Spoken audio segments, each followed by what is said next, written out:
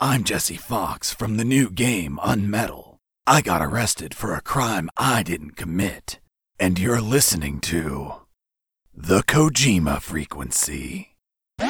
This week on the show, we're joined by game creative assistant Jacklifear and the creator of the new Metal Gear MSX parody UnMetal, UnEpic Fran. Yeah, did you guys see the direct yesterday? Not personally. Yeah. Oh, though everywhere in social media was talking about the Mario movie. Yeah. Oh boy. I don't think I've laughed so hard in my life. I thought it was a live action until about 5 minutes ago. Yeah, we were just talking about, I was mad because I was like, they don't even look like them. And then I was like, oh wait, they're doing voices. Shit. Even then though, I'm not the biggest fan of Chris Pratt being Mario. I do appreciate Charlie Day as Luigi though. And that Toad, I mean, you can't go wrong with that. Oh yeah, I can approve of Keegan as Toad. Yeah. Full disclosure. I mean, they're making a Mario movie with Toad as the main character. That's how I look at it. God, I really hope it's that. I'm a big fan of Toad. Mario's in it for like 5 minutes. It's actually a Mario is Missing movie. And then he gets knocked off by Luigi.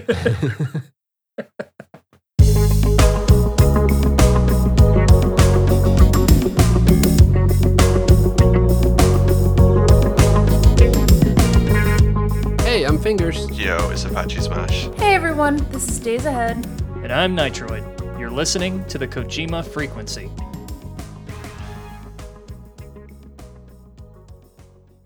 We didn't want to go into it like UnMetal, tell us everything about UnMetal. One, because that's not really our energy. But two, also because there's a few other items that we're pretty interested in from you, Fran, in general. Mm-hmm. But, you know, a good example of this, or one way we kind of look at it is, you know, obviously UnMetal is Metal Gear inspired. It's like the opposite of Metal Gear because it's UnMetal. It's MSX Metal Gear inspired. Yeah, that's sort of what I wanted to call out is a lot of people just see it, oh, it's Metal Gear, like this is based off Metal Gear, but I think the real emphasis here is not just Metal Gear, but Metal Gear MSX, and to an even larger extent that people don't understand is, or I don't think people grasp, is MSX in general, because from my understanding, you are you are an evangelical of MSX, if you will. Sort of this, yeah. So the MSX was my first computer, and for me, I have a great memories of it. And now that I'm capable of doing stuff for it, so I do. And for my games, for PC and computer, so yeah, I have my memories and they pull hard. So I tend to do things based on these sort of games that are the games I like, by the way. So you just got a real like nostalgic pull to those games, and that's kind of just the stuff that you like, and just the stuff that you want to make. Yeah. Absolutely, yeah. Hey, that's a good it's a good batch of games. I mean, especially one of my favorite games is Metal Gear 2 Solid Snake. So it's just to see some of these MSX games like kind of being resurfaced in a way. I'm like, I like the retro style gameplay, so that's kind of my bread and butter. So I'm really excited to play this game actually. You're gonna hate me when you reach level 4. Oh boy! There's a special trap. For speed runners, but it's not made on purpose. But it's a really, really special trap. Spoilers. Literally, by the way, for speed runners. Luckily, I don't do any speedrun stuff. I just take my time with it and enjoy it, and just try to soak it all in, and just. I might stream it, but I might just keep it all to myself. That's like I played the demo like reluctantly. Like I was like, I don't want to play this and like spoil it for myself. But then also went in and just like enjoyed every second of it, and just made me really look forward to the game. So yeah, it's just me who speedruns. I'm the resident degenerate speedrunner. All these other guys are like purists. I don't know what the term is. They play games in a healthier way. No, wait, that's wrong. No, they don't.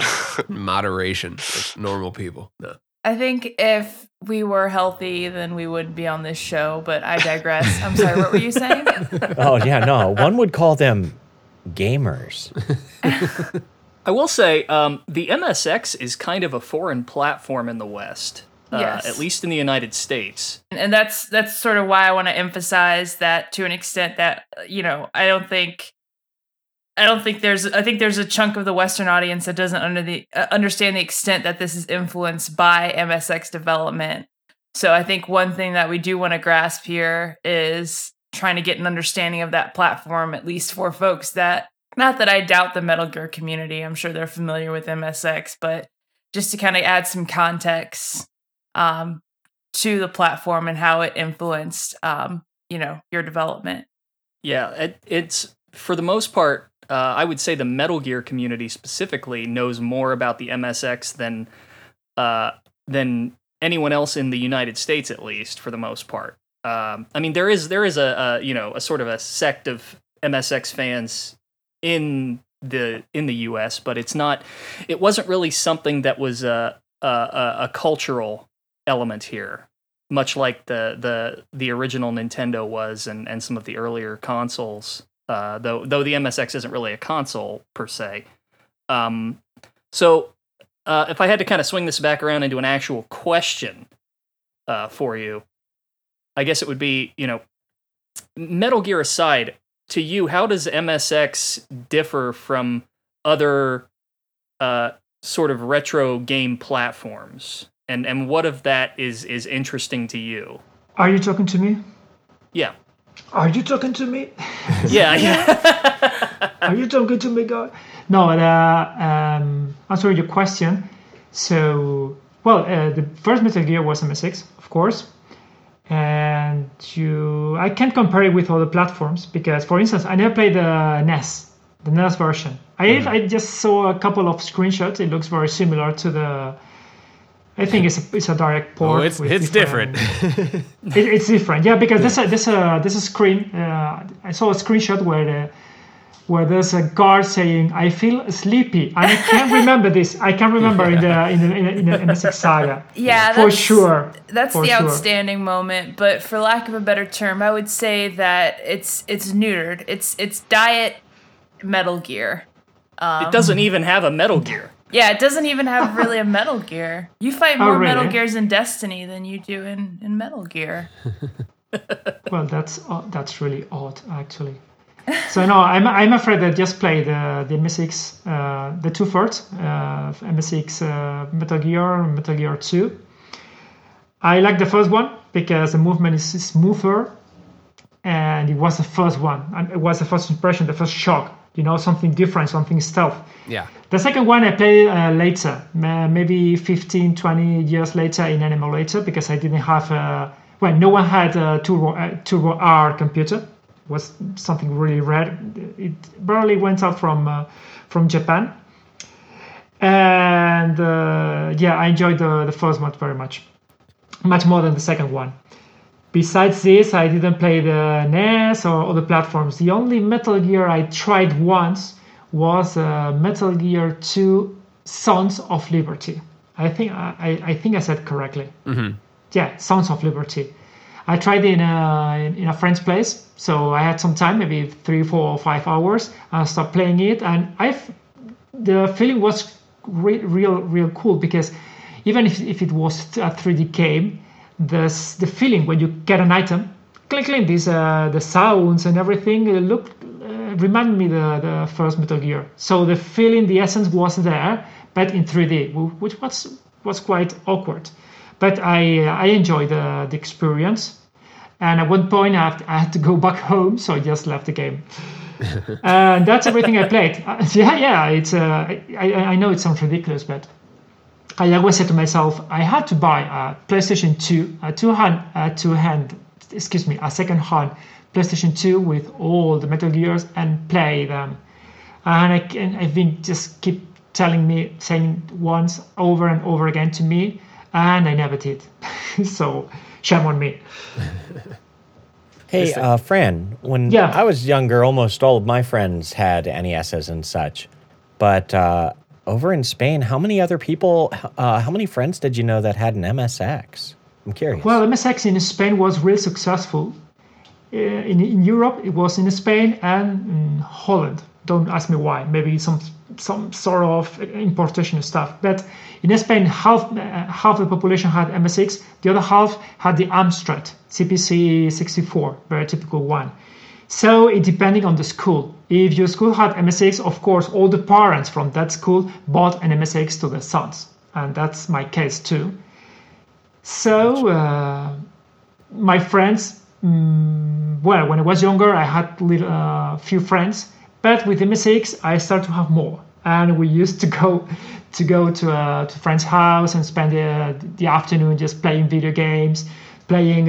When Salamander came in with 2 players, that was awesome. So I had we can call it computer games, and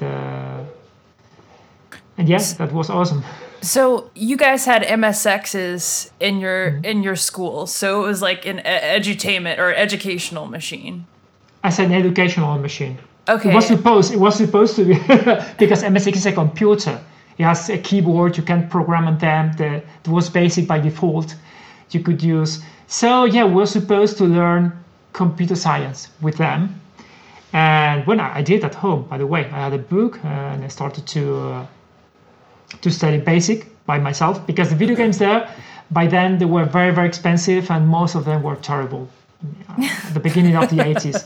So I just had no option just to create my own games and learn from magazines. And you were being the change that you wanted to be. Yeah, absolutely.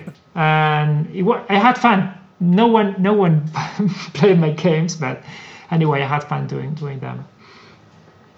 The reason I wanted to bring that up is because it's very analogous to at least my upbringing, where we had the Apple II. And we were supposed to learn things on there and play like educational games like Amazon Trail and shit like that. Troggle Trouble. Number munchers. Always number munchers, baby. Yes. So I didn't personally learn any programming languages, so it sounds like you guys, if you don't mind me asking, what grade was that? I was 12 years old. Wow. 12 or 13. But yeah, we were supposed to learn something, but we didn't. I mean, at the school, of course. So who learned, it was at home, just by reading books and magazines. And there was a lot of video games, shoot 'em ups with vessels like Xanac X in computers. You could see me all the time. I mean, the free time at the school, going to the computer room to play video games with my friends. That was awesome. I think the education worked, considering you now program games. You've made multiple games. Like the education system works. What it helped was the lack of video games by the time. Did having the MSX that early in your life, is that what made you want to make games, or was that something that you found an interest in later? No, I felt attracted for video games from moment one. So the first time I got my computer and I saw a small video game of just 2 cars just moving left and right, I said, oh, I want to do this. This is pure magic. I need to do that. And then I started to learn how to do them. So it was love at sight. It's interesting to me because, as this story unfolds for us, originally I thought it was like, he played the Metal Gear MSX games. But it sounds like it's a love beyond not just the games, not just the platform, but the language itself. Just it sounds like you have a very intimate relationship with the computer. Oh yeah, we kiss each other all the time. Now, by the time I used to program in BASIC, which was and is a very slow language, and that was very painful for me because I tried to do stuff or things and they were slow. I had to just squish my brain how to accelerate as much as possible. And I tried to learn assembler, but I was too young. And in fact, I bought a book. I didn't understand anything at all. So it was like the book was written in Chinese, something like that. So I just left the part. So that's why now, recently, a few years ago, I said to myself, oh, maybe I can do something in assembler. So I just took it, and now Now it's different.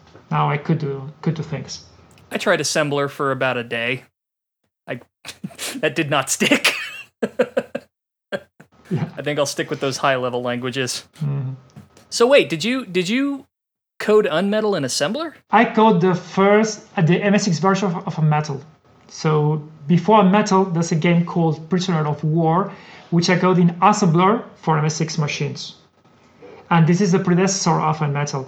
The story is after creating a Prisoner of War for MSX, I started to try new ideas for a new game. And after the third one, I created one idea, I tried, work a couple of months, and then I discarded because it was not as appealing as I thought in the first place. I tried with a new idea, which looked appealing as well, looked fun, but then in the end, it didn't. There was something missing. So I started a third idea, and it happened the same. So I said, what should I do now? Okay, let's make a porting of Prisoner of War to PC. With better graphics, with better everything, and I started to do it, and it felt really good. So I just kept working on it. And UnMetal was born. In C++, not in assembler, of course. How many UnMetal spoilers can we find in Prisoner of War? Prisoner of War, the map itself, the scenarios and how everything is created is more or less the same. So the path is very, very similar. You know why I didn't have... So after just editing 300 rooms for UnEpic, 300 different rooms for DOS 1.0, and 300 more rooms or 200 rooms for Prisoner of War, I didn't want to create 3 more different rooms for another game. So I said, I'm going to take Prisoner of War as a base, and I'm going to follow the map. So that's smart, and you can really see it as well when you play the first stage in Prisoner of War. Yeah, if you play Prisoner of War and you play UnMetal, you see very similar. So no, in graphics, no, the story, the story is similar, but no the humor, no the events, but the game itself, the weapons, the enemies, and bosses. Well, bosses. The MSX version has 4 bosses. 4 bosses was very little for a very little number for a PC or computer. So I added 10 more. So we have 14 bosses in total. Can't wait to meet them. Yeah, we've met Grenade Guy so far. The Grenade Guy. So I'm gonna tell you, boss 1 is Grenade Guy, boss 2 is Grenade Pal, boss 3 is Grenade Guy is that, and boss 4. No, I'm joking. Of course, Fran, we should do that if we ever make an UnMetal 2. UnMetal 2 confirmed. Oh shit! You heard it here, Kojima Frequency. No. I said if. There's nothing confirmed. Nothing. But if we do, we should just have a progression of Grenade Family. Yeah. Or Grenade Guy, but half robot like Freezer in Dragon Ball. I'm back! No! Final boss, Grenade Gal. Yeah. As it should be. Dude, I would do a Grenade Gal cosplay. So, at first there was no Grenade Guy. And I said, so I was about to release a demo. It was a week before. I said, so just a level and no boss. And I have 13 bosses. I have to add a boss here. So just a few days before releasing the demo, I create the grenade boss and I create the items. And well, no, the item was already created, the hook, but the hook was somewhere else. So I just created the boss and I added to the game. And then you had to create the ditch that separated you from the boss. I had to create the ditch as well. That Jesse didn't see until after the thing. He could have got over there. That's like the humor in the presentation of this game. For the people that have played the demo, they'll get that joke, but that's not spoiling too much. The way that you present it sometimes, like through like just the unreliable narrator, through the main character is Jesse Fox, and he's just being interrogated, and they're like, "Well, tell us what happened." And he's like, "Well," and like from there you've got so much freedom, because he can just say something that didn't happen, or just you guys can mess around and I thought it was really cool how you like displayed the stages and you break down the background and kind of add it in piece by piece. Like there was dirt on the ground and it was nighttime, and you're clicking on all these switches. When leaving the cell, I found myself in a prison yard surrounded by some buildings. There were piles of boxes and other stuff here and there. And the ground was plain dirt. Oh, and it was night. I don't know. That was really good presentation. It's very stylish. Oh, thank you very much. I had fun just doing it, and this way the scenario is created by description. I thought it before even starting the PC conversion. I said I have to do it in one game. So because normally I tend to think ideas, and I write them down in my brain. And when it comes out, when the occasion comes out, so I use it. Like UnEpic, the first game I did by myself, the way of lighting the torches and just only see what you can see with your torch, and that was an idea I had much before doing the game. In fact, I tried to do it I had an idea for an MSX game as well, but it was too complex. And when I started UnEpic, I said, okay, that's my chance. And I did it. Yeah, I was going to bring up UnEpic, which is sort of, I guess, in some ways, UnMetal is a continuation of this idea of subverting older games to a degree. And not a lot of people in the Metal Gear community might know that UnEpic exists. So, can you kind of give us a rundown of that? Well, UnEpic is. I did UnEpic because I wanted to do a castle game. Do you know a big castle? You're inside. You have to explore the castles, fight the bosses. I love this since I played the Maze of Callius, which was an MSX as well. So, like more of a classic RPG. Well, I was reading that on your site. It was kind of more like you're talking about defending against it being called like a Metroidvania, but that was actually some game made by Konami back then for the MSX too, right? Yeah, we could say the Maze of Callius could be the predecessor of Metroidvania games. Mm-hmm. The only difference is that, and something I really liked, is that you had all the castle to explore from the first time, from the beginning. So you didn't need a key or an item to access another part of the castle. You were free to go wherever you want to go. But of course, at the beginning, you had low HP,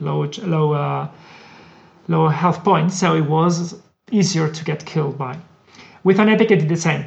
I created a whole castle, everything was open, but at the testers started to play, I said, okay, I cannot do this in PC. So I need to close parts of the castles because they started to go to difficult parts, and they died, and they complained, hey, I died here. I'm not supposed to die here. This monster is too strong. Okay, then go somewhere else.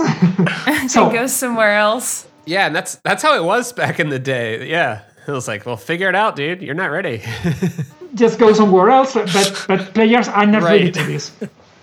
Players are not ready to this. You have to let them the way. Go here, go there, and that's why I started to insert doors or gates in the castle. So you had to beat the first boss to have access to the second part of the castle. So this is some sort of Metroidvania, how they work. But it wasn't intended. So I just placed it because players were complaining because they died, or some other creatures they found that were too hard for them.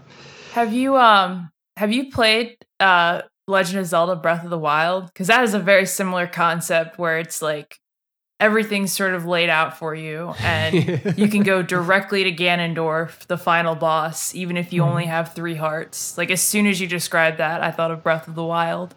I never played any Zelda at all. So I know it's weird, I know it sounds strange, but I'm not a console guy. I'm a computer guy, so I have my PC. I always had a personal computer with me, and I never got a PlayStation or Nintendo, Super Nintendo, so I never played them. I played Gold Values, which is a similar concept for MSX, of course. But no, I never played any Zelda at all. Sorry. No, you're good. You're good. I just, like I said, it has very similar concepts, which I think is very cool. Yeah, you can definitely end up in the wrong section of that game, like way too early, and be like, oh no, I am not ready. Yeah, my earliest experience with that was Morrowind, and I was like, oh, hey, there's a cave that looks interesting, and I wander in, and 5 seconds later, I'm dead. Why does their level have a skull instead of a number? Nerd buddies. Yeah, I was going to say Morrowind as well. So, Jack, I've got a question for you. Uh-oh. Yeah. How in the hell have you kept up with the social media side of this game? A little bit. Because I would say the Metal Gear community's kind of taken to you guys a bit. Sure, it's a little overwhelming. No, actually not. At least on my end. Fran, I would guess it's a little overwhelming to you to see all the love from Metal Gear, right? Well, yes and no, depending on the angle. So the good thing of UnMetal is has a lot of fun, a lot of humor, and then people tend to be more. What's the word, Jack? I would love to read your mind, Fran. It's a parody Metal Gear. Yeah. A Metal Gear parody. So they don't expect, something really, really nice, or they won't compare it with a Metal Gear. And that's the best of UnMetal. UnMetal is going to what? It's going to surprise them in a very good way. So, going back to your question, though, about the social media and such, I'll be honest, it's a little bit of a low-key dream for me. I've been watching GDQs for actually getting closer to a decade now, and I always found myself watching the Metal Gear speedruns. So as about halfway through when I was working with Fran on the game, I kept on thinking, it'd be really cool to see just one person speedrun this game. Because I didn't think that it really crossed Fran's mind all that much, but it was one of those, it'd be really rad. So when I watched, the origin of this is I was watching a recent GDQ and I saw Apache doing a wonderful tuxedo run. and I was just sitting there and I'm like, let's go for broke. Randomly sent him a message and I'm like, hi, Mr. Apache friend. Shudder, nervous, thoughts. And he's like, oh, that's rad. And I'm like, oh, well, that was easy. And then eventually as I opened that door, I just cared to dive right in. And then suddenly this thing called a boba skip came out of nowhere and blew up. And I'm like, I got to talk to everyone. So then I was that guy. But one of the things that I remembered from GDQ previously was a talk about Celeste and about how the developers really cared to go out of their way to help out the speedrunners of that game. And I just sat down and I'm like, it's a little extra time to talk to people that I would really enjoy talking to and seeing what they could do. And that's a conversation Fran and I had back in the day about this, is if there's any way that we could help speedrunners enjoy the game and even the community of Metal Gear enjoy the game, I would take a step forward to try and help out with that.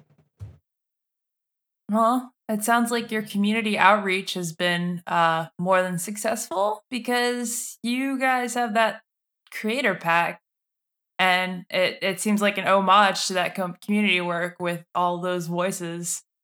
Patchy. So yeah, it's got DJ Wheat in the game, but I don't know if you know, but DJ Wheat's in UnMetal, like for real. No, what Jacklifear is failing to mention here is that he messaged me and said, do you want to be in a video game? And I said, well, yeah, since I was 3. So he's like, I don't know. That's a very difficult proposition to turn down. Obviously, since then, like, UnMetal's been like crazy involved in the Metal Gear speedrun community. Metal Gear speedrun is obviously separate from these guys here, but that's something I'm heavily involved in as well. UnMetal has just been adopted as a new speedrun game as part of our community. Like, we have runs of every single game, but we also run Merry Gear. I'm sure. Oh God, I haven't heard of that in a while. Santa Claus? Yeah, Merry Gear is a parody game. It's not on the scale that UnMetal is. It's not even. I don't even think it's worth mentioning. Sorry, Merry Gear fans. It's okay. I mean, it's kind we of all funny, know right? about it. It's fine, right? It's kind of fun. It's like a flash game. That game over Santa message is in my head for like the better part of 2 decades. There was a Merry Gear Solid 2. I would say it made an impact. Yeah, exactly. We also have like the Ape Escape, Metal Gear. We speedrun that as well, and we're speedrunning UnMetal now. Since this episode comes out after we announce this publicly, I can say that we're doing a full speedrun event for UnMetal called UnMetal Unleashed on the 16th of October. We're going to have a lot of runners attempt to break a sick time in that game, and we're gonna go for 12. We're gonna stream for 12 hours, and do like a full scale event for it. It'll exist by the time that this podcast comes out, but we're still heavily doing stuff behind the scenes to get it up and running. God, you definitely picked a good time to get this stuff rolling. The Metal Gear community is wanting for anything to do right now. Yeah. And you guys are kind of filling that void. Now you say that. Are you talking to Apache or me or both or everyone? Everybody. Yes. Yeah. So All of I the mean, above. when you talked about social media, there was definitely the front side of a lot of the speedrunning side talks. But then one of the things that I'm very grateful for is Google Translate automated on pages, because when I'm looking at the UnMetal hashtag, there is so much conversation around the world about I am down for anything Metal Gear. Mm-hmm. And it's kind of humbling because hearing the love in Spain specifically, there's a lot of Russian and Japanese tweets too, just going on full-on rants of how they're looking forward to anything that looks like anything that pays an homage to the original series. Yeah. And it's just like, it brings a tear to the eye, honestly, some of the things people are saying. There's no way you could ever predict how something like that could touch the hearts of people in such a way of just having the hope of something that would be great. I just hope they enjoy it as much as I love it. Yeah. I think the Metal Gear community in particular is going to be more open to satire and parody just due to the nature of the Metal Gear games and how self-aware and self-denigrating they can be at times. So this is definitely tapping into that spirit in a way that I think a lot of fans are going to resonate with. I think a lot of people are going to really appreciate the humor not being wrapped up in the same kind of war and death and awful things backdrop. It's just really genuinely funny and enjoyable. But I have creased laughing at some of the humor in that game. I think it's absolutely hilarious. Yeah. Now, on the topic of the humor and actually Google Translate, one challenge that I think about when thinking about this game is how do you balance out that humor without it being cringy? And then at that same point, how do you, translate that humor among different communities? Because like you said, you're getting responses from Japan, Russia, Spain. Like it can't be easy to localize, some of the parody aspects. Well, that's the work of the localizers, of translators. So they get the jokes and they try to adapt them to their own language. But concerning the humor, one of the tricks is not doing language-based humor. Like for instance, saying something in English that is similar to another word that should be terrible for us. Or for instance, using expressions. In fact, there's a joke that Kevin created, Jacklifear created for the game, is I beat the shit out of him. So this is an English-focused humor, and I had a lot of trouble to translate it to Spanish, and I'm quite sure the other translators had problems too. Yeah. But concerning the humor, it's it's nothing. It's nothing calculated. Something premeditated. I just went up running and just was thinking funny things, just based on all the movies and cliches, especially from cliches. And as I had just funny ideas, and then I just wrote them insert in the game. In fact, some of the ideas I didn't insert them because maybe they were too. They were not that classic humor. For instance, something about politicians, and say no, best not to joke with politicians here, which is typical humor from everyone. But no, in this case, I prefer to stay away from this and just use the I don't know how to call it, but just my sort of humor. More like visual gags. It's very easy to like date yourself, isn't it? If you use things that are political or references can date your game so quickly. Or certain slang too. Yeah, like you said. Yeah. Yeah, we talked to Jeremy Blaustein about this a few episodes back, and yeah, it's definitely a tricky thing to nail down. Mm-hmm. I just think stuff that made me laugh. And I'm going to put an example. So right now, it occurred to me that as you're going to do this speed run, so maybe I can detect that you are going very fast in the level, and then I know there's a speedrunner doing the level, and then I can troll him somehow, like inserting something special. So, oops, he reached that point in only 4 minutes. That's a speedrunner. So, okay, let's mess with him. And then, That's hilarious. Imagine you are doing this speedrun, and suddenly something you're not expecting appears, and I don't know, say, go, come on, go. Or maybe, I don't know, whatever. So it's just things that make me fun. Fran. No, we just have it where they suddenly are on a racetrack against a turtle. Sorry, this is just us being us. Yeah. It's just like a hallucination kicks in all of a sudden. I don't like this. Make it RNG. Just throw it in every once in a while. That's how you fuck with them, really. And if you're slower than a speedrunner, you're on there against a rabbit. Or you're so fast that you get to the area before it finishes loading, and you have to wait for it to load. Or you time travel because you went over 80 miles. Never mind. Yeah, but you get the point, right? It's just I just think of stuff, funny stuff, and then I keep thinking on them. I get more and more ideas, and then insert in the game. So where to insert it depending on the game. For instance, if there's level 4 before releasing the game, before finishing the game, I found it too short and maybe too lack of humor. So I just expanded it a little bit more and inserted just 2, 3, 4 dialogues or funny things there. So the reason is just to keep the whole game having humor constantly. But not constantly, of course. Maybe you play, you're speedrunners, but a normal player can 5-10 minutes and then find something funny. Then 5-10-15 minutes, something else.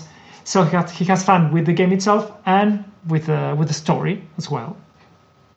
I think it's like you kind of play with the world, and the game rewards you for messing with it. Like if you've almost like, well, you haven't almost, you have purposely planned on what are people going to do in this room, and when you do something that in most games nothing would happen, the game does something. I think that's what I found so enjoyable about it. Or just like a good adventure game. I didn't want to bring up his name. I didn't want to bring it up, but I have to. It reminds me of Toby Fox, like a lot of the aspects. That's humbling to hear. By the way, shout out to Chapter 2 of Deltarune coming out now. That's 50% of the reason why I brought that up. It's stuck in the back of my head, but please continue. Days and I have been talking about that a lot. So, but one of the other things that Fran was talking about, and Fran, I'm going to talk about the localization for a moment.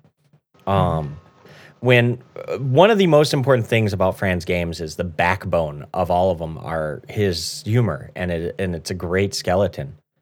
But where he's barely played any Metal Gear game, I personally have played everyone on release. and I have a major love for it.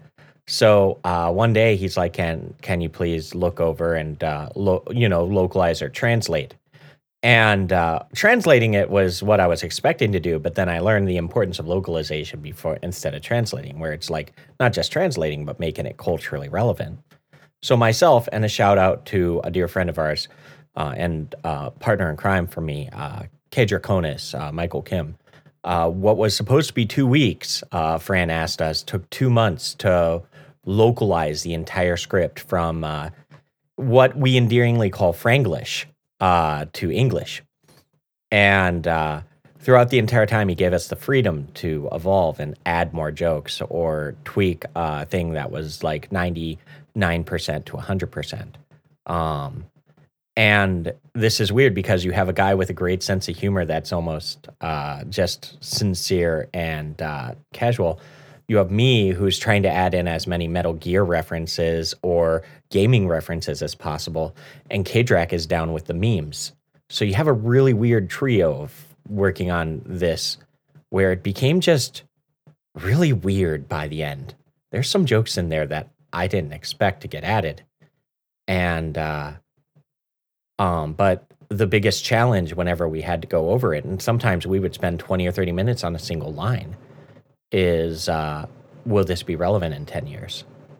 That entire dating point.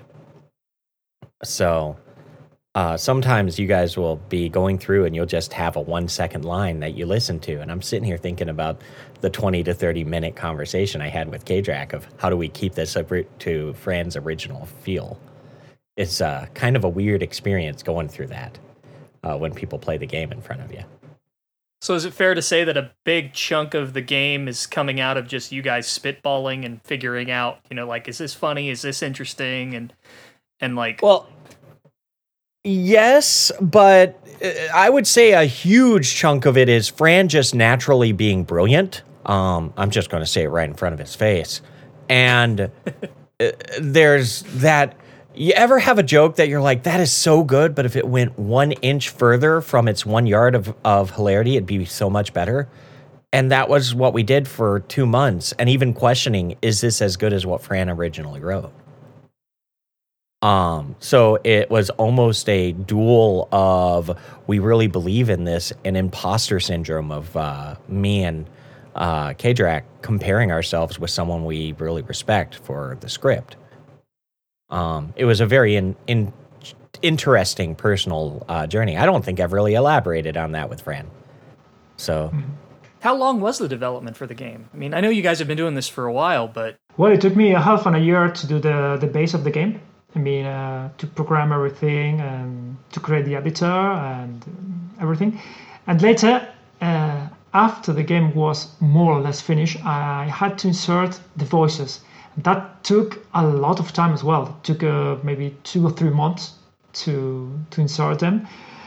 And later, it came after a couple of years. So the game was finished, and it took us a whole year to do the portings to PlayStation and on other platforms and get it ready for the launch.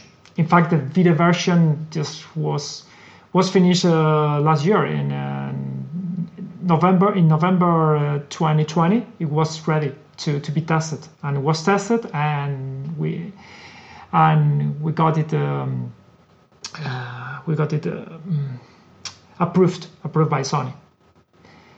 So it's been 3 years. One half of them just working on it, and the other half doing all the stuff. By the way, concerning your question before.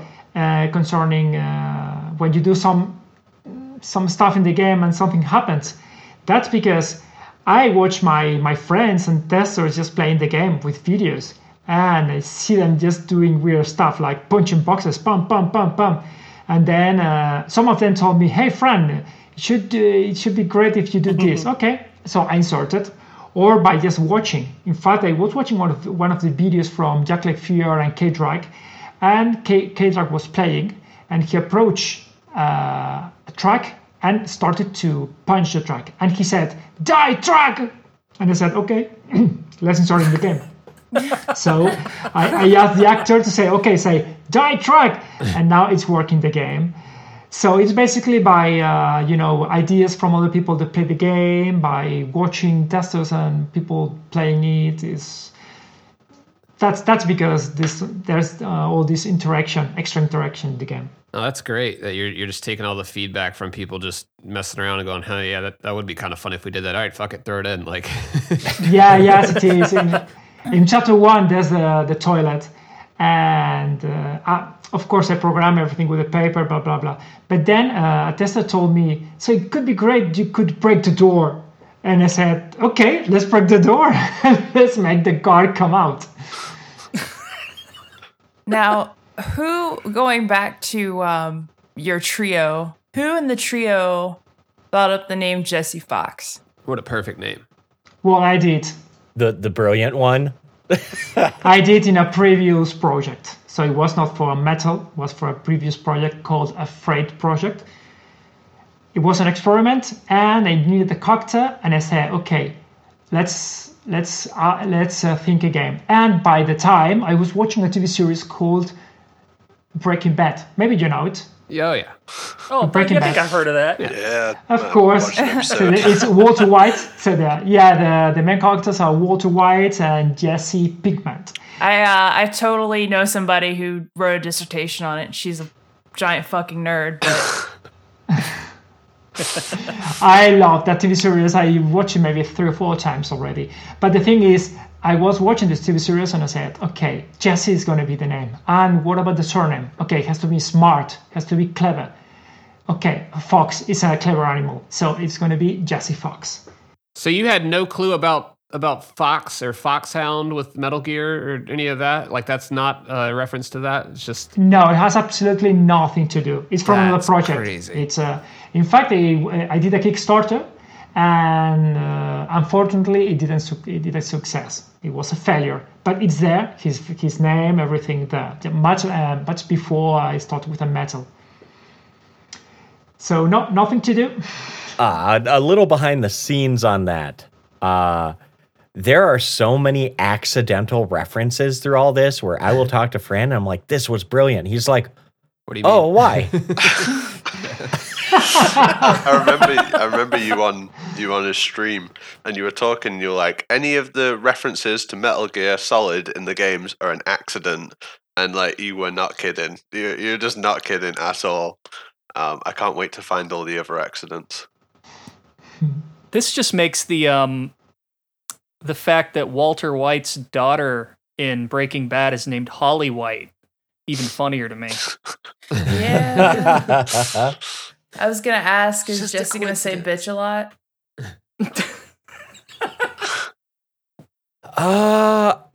Actually, that's one of the weird things that when localizing and working with them, that we had a very interesting part, because in the first few chapters, Fran wrote Jesse in such a way that you could almost tell exactly what he would never say as much as what he would say, which is a question in itself because he says such ridiculous stuff and believes it. But at the same time, though, I remember a specific conversation that I was having. I'm like, would he say bitch? And it's like, no. Like, what other swear words would he say? And it's like, not many, and only in these specific times. In fact, one of the things that we were doing when localizing was actually counting the swear words he would say so that we didn't go overboard out of character for him. That's so interesting to me because, again, it kind of goes back to the accidental Metal Gear references. I think we were just talking about how, like, in some ways, Snake feels too pure. Solid Snake wouldn't cuss, but Big To Boss be cussing. would. Yeah. Yeah. And that's interesting you say that, because that was kind of the way I viewed it personally. He's a wholesome boy. I saw on one of the streams there's an area to enter passwords in the game, or codes. So I was wondering if you might have put in an Easter egg where the old swear word password from Metal Gear 1 NES might work. But given this is MSX style, probably not. So, like I said, it was kind of a joke question. You know, Fran, do we have time before it releases? Oh my god. No, we don't. No, absolutely not. I'm just checking. No.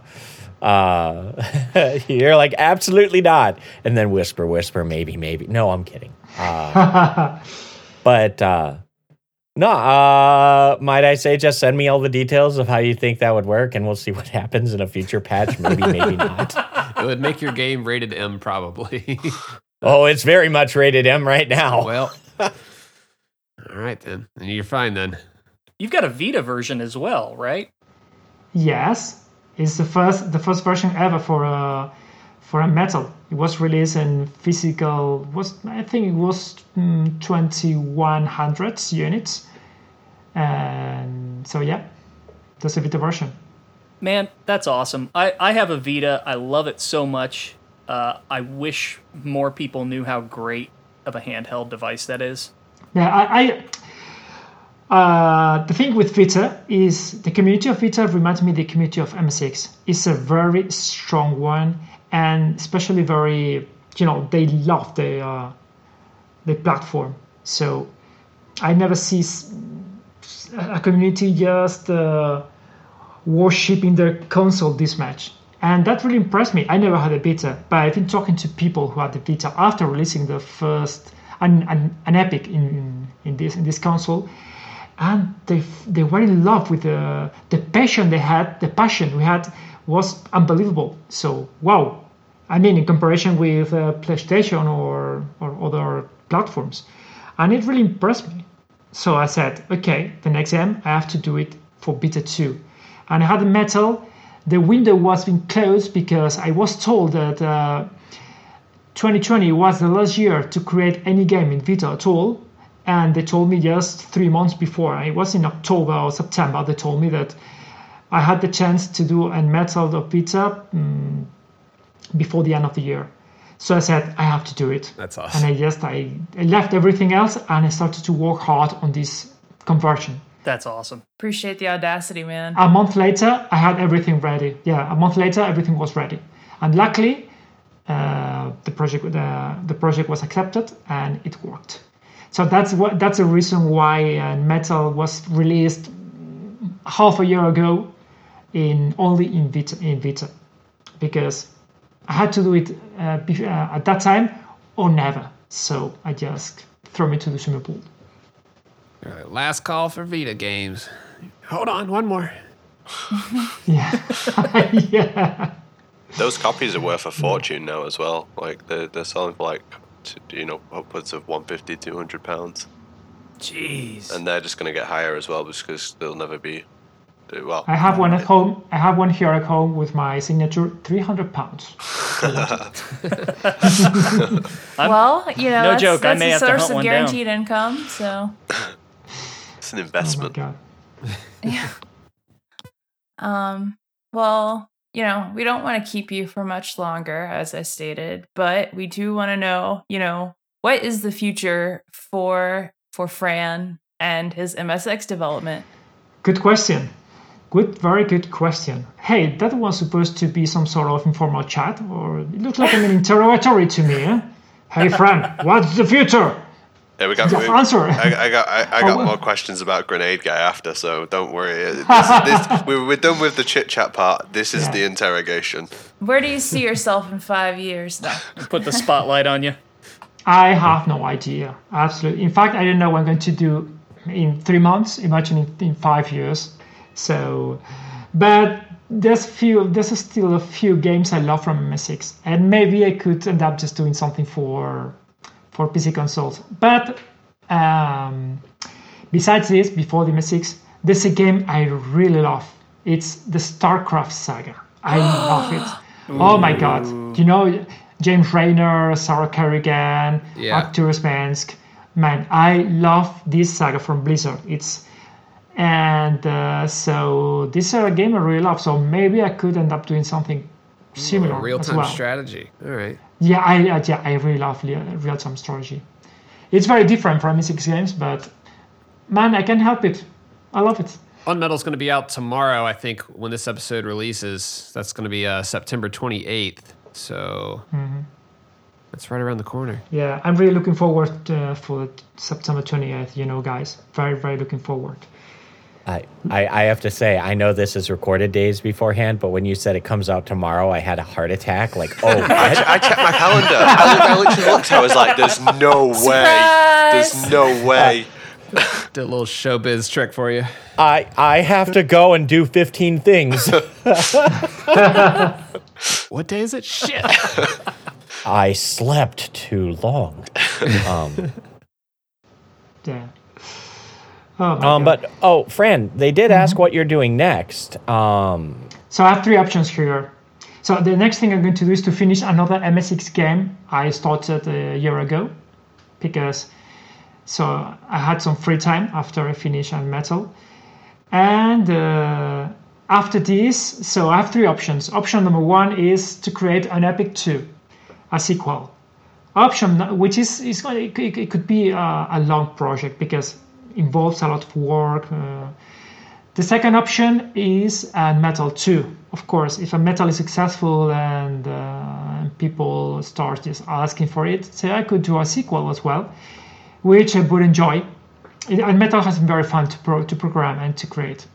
The third option is to create a brand new idea. And I have several ideas, and a new idea is always very appealing because it's something new. It's not continuing doing the same over and over again. But I haven't decided yet. I have to make up my mind and just choose what to do. Well, I mean, it sounds like just from everything you told us, you're very, for lack of a better term, organically inspired. So, if that's absolutely. If that's how you churn out this good content, then I'm looking forward to more of that. Yeah. So the best is to do what you fancy, what you want at the moment, because you're going to have fun, and therefore you're going to do it better. That's the best for working. Just do what you want. Yeah, you can definitely tell this game is made with a lot of love and just passion for this type of game. So it's, I think it's really going to be well received by the community. And, it's hearing like the thought of just UnMetal 2, Jesse Fox. I don't know. That's exciting.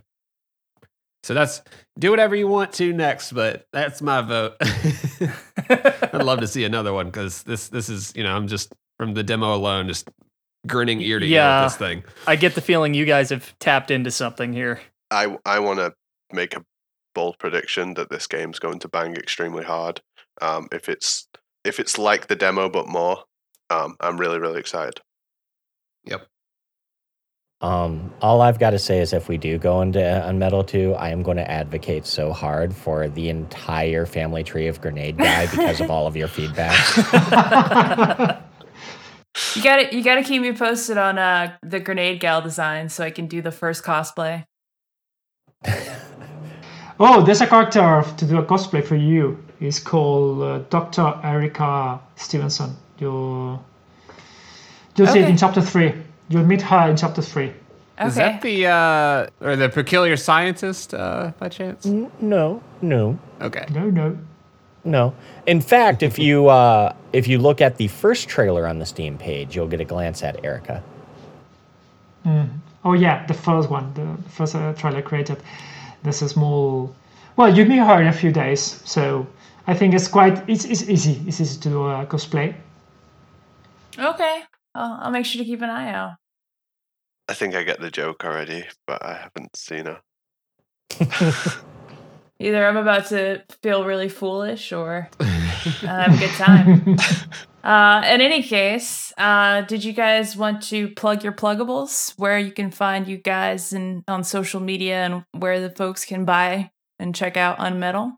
I'll go before Fran. Okay. Just because Fran, you should have the tail on this one. I'm Jacklifear, game creative assistant to Fran. And you can find me at Jacklifear, primarily on Twitter, at JACKLIFEAR.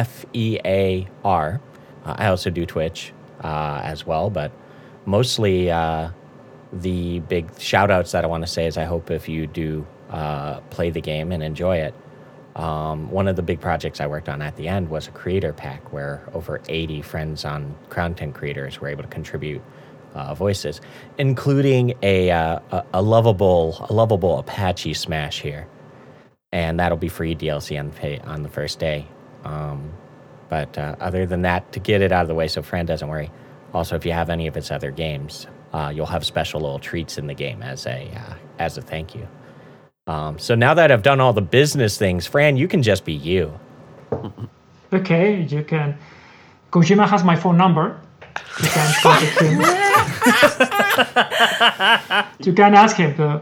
So how to contact me, how to find me. Okay, I don't want to be found because I like to work at home peacefully with no DMs and all this stuff. But in case you want to contact me somehow, so I mostly use Twitter. So my Twitter account is UnEpic_Fran. UnEpic_Fran. So it's quite easy. All right. And UnMetal is going to be available on Steam. You can wish list it. Everything. Switch, Xbox, PlayStation. It's on everything. Hell yeah. Epic Store and GOG as well. Heck yeah. And So you have no excuse not to play this. Everybody go out and get this. This is what the Metal Gear community needs right now. Just a good, fun time. And it's either this or the duck. It's literally this or the rubber duck. Like, get it played. And you have a demo. And there's a demo as well. So you can play the demo before buying the game. So just to convince yourself that you like it or not. So don't buy the game directly and then just say you don't like it. That should be unfair.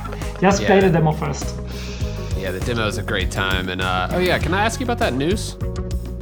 Of course. You'll find out at the end of chapter 2. All right, perfect.